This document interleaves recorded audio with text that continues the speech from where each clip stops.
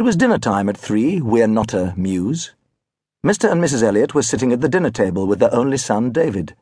The meal that night had begun with a large plate of raw cabbage with cheese sauce because Mr. and Mrs. Elliot never ate meat. The atmosphere in the room was distinctly chilly. That afternoon, the last day of the Christmas term, David had brought home his school report. It had not made pleasant reading. "Elliot has not made progress," the maths teacher had written.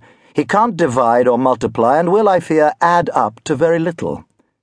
"Woodwork?" the carpentry teacher had written. "I wish he would work." "If he stayed awake in class, it would be a miracle," the religion teacher had complained. "Very poor form," the form master had concluded. "He'll never get ahead," the headmaster had agreed. Mr. Elliot had read all these comments with growing anger. First, his face had gone red, then his fingers had gone white, the veins in his neck had gone blue, and his tongue had gone black.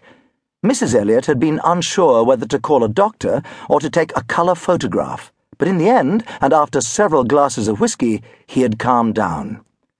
"When I was a boy," he moaned, "if my reports weren't first class, my father would lock me in a cupboard for a week without food. Once, he'd chained me behind the car and drove up the M1, and that was only because I came second equal in Latin." "Where did we go wrong?" Mrs. Elliot sobbed, pulling at her mauve-tinted hair. "What will the neighbours say if they find out? They'll laugh at me. I'm ruined." "My father would have killed me if I'd had a report like this," Mr. Elliot continued. "He'd have tied me down to the railway line and waited for the 11:05 from Charing Cross." "We could always pretend we haven't got a son," Mrs. Elliot wailed. "We could say he's got a rare disease. We could say he fell off a cliff." As you will have gathered from all this, Mr. and Mrs. Elliot were not the best sort of parents you could hope to have. Edward Elliot was a small, fat, bald man with a bristling moustache and a wart on his neck.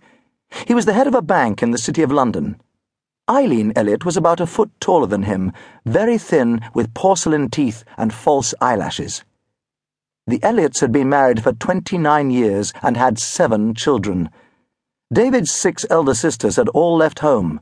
3 of them had married, 3 of them had emigrated to New Zealand.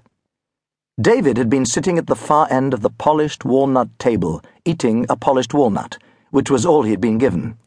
He was short for his age and also rather thin. This was probably the result of being brought up on a vegetarian diet without really liking vegetables. He had brown hair, green-blue eyes, and freckles.